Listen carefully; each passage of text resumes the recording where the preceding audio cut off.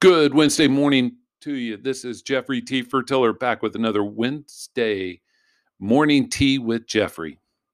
As we do most Wednesdays, we like to talk about service management subjects, especially ones that cause us grief. And if we're being totally honest with ourselves, we in the service management world have not done change management, change enablement for you. I tell 4 people, we haven't done that very well. We have not matured it or pushed it forward as an industry like we should have. And if I imagine what the future will look like, it's going to look like totally something different than what we have today. Most organizations are too bureaucratic with their change. I've been places that had 100 people for 2 hours tied up on the cab calls. Consider how much that costs. And so the bureaucracy of change. Now, let's be fair. Change management, enablement, if you will have some bureaucracy to it if you gauge everybody's opinion, just because it is at the point where we have to be a control to make sure that our production environment is as safe as possible. Totally understand this. I've been in the change world well over a decade, and I've seen it all. But I have one thing that I would like to say, and then some possible solutions. I dislike people throwing out problems without solutions, so I try not to be that guy. The future of change management enablement will be through the processes or practices will be developed through the eyes of the stakeholders. And most stakeholders I know, I would say every, but every is a strong word. Strong word. Brings me to an anecdote that I always reflect back on. Always and never are two words to always remember never to use. It's always something that gives me humor. But if we think back to what drives the process from a stakeholder point of view, it's usually speed to deliver and controlling risk.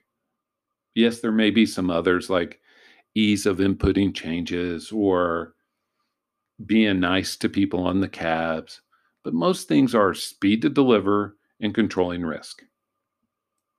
With that in mind, I have 6, possibly 7 suggestions on how we can do change better. One is to use automation.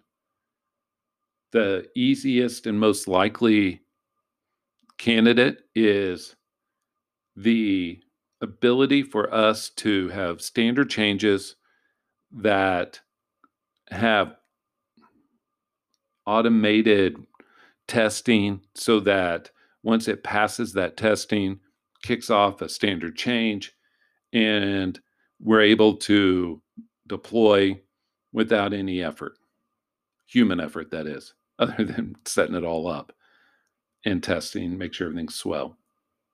But this automation is coming, and it will help both the lower risk because we won't have human error as much. I'll say as much. Those who say it'll go away, I think, are fooling themselves. But it also allows us to have speed to delivery. Brings me to number 2.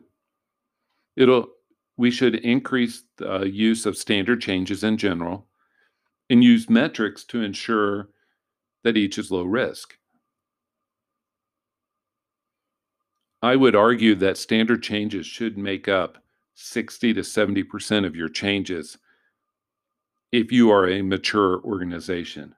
If everything is, to use a US term, the wild, wild west, everything's crazy, then it may be 40% are standard changes. But as you gain confidence and add more, gain confidence, add more. And so then you just look at your metrics and see if any and which ones caused incidents, and then evaluate those accordingly. I don't like the practice of, well, if standard change caused an incident, it's no longer a standard change. What happens if somebody just fat fingered it, made a mistake, a human mistake? It's going to make that same human mistake, whether it's a normal change or a standard change.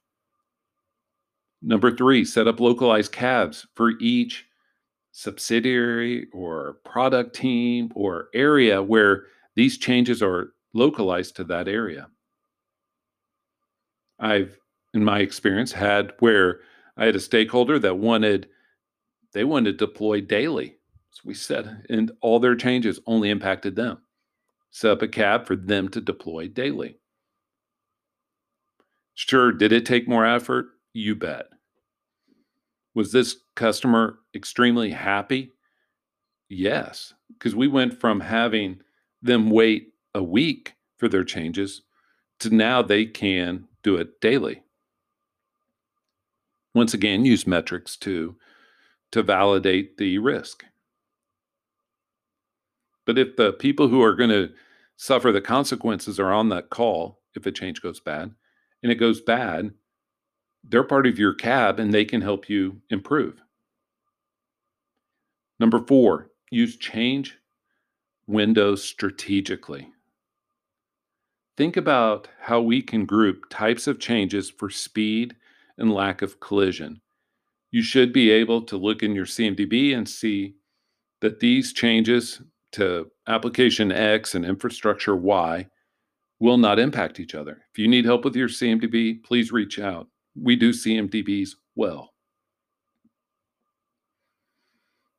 So you can use your change windows to group types of changes, but it's also very, very valuable in terms of meeting those or meshing those with what's best for your customer, what's best for your consumer and their experience.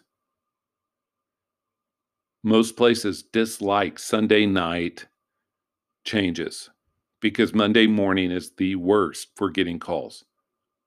Stuff happens over the weekend, this and that. So how can you set up these windows strategically with input, feedback, and dialogue with that customer? Number 5, change management, change enablement should be integrated with your configuration management team. If you think back to the process activity of configuration management, there was one called configuration control. And that's where change management, change enablement looks for changes in change requests to match to every change in state or change in attribute for a configuration item. Change management or enablement also intersects with incident management for emergency changes, changes that were unsuccessful.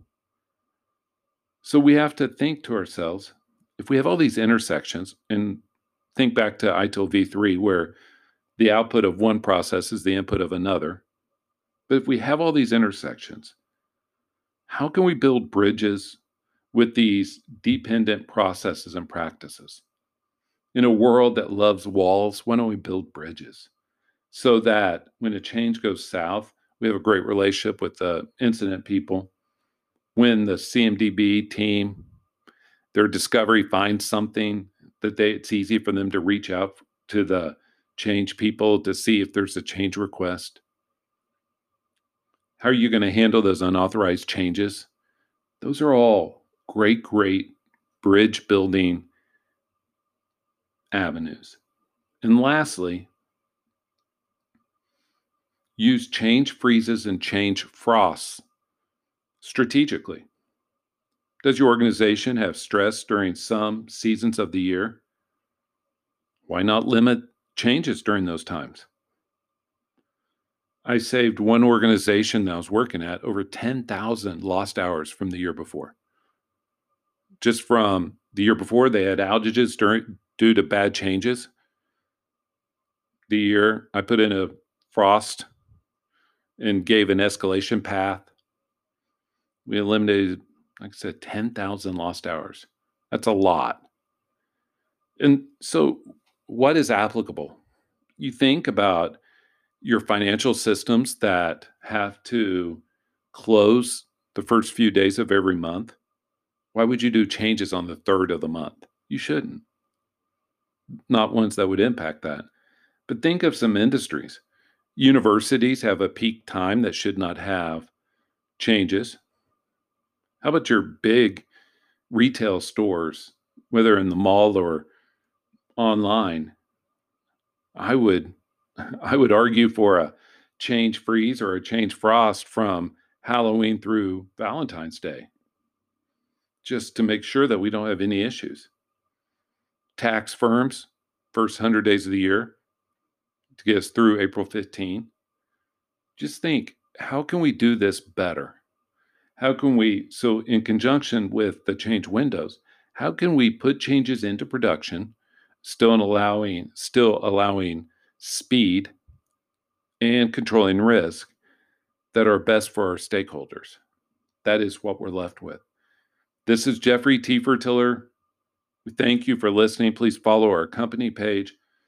And as you get a feel for our experience, please think of us as we are looking for our next engagement for some of our teams. I hope you have a great Wednesday. Thank you once again. Bye.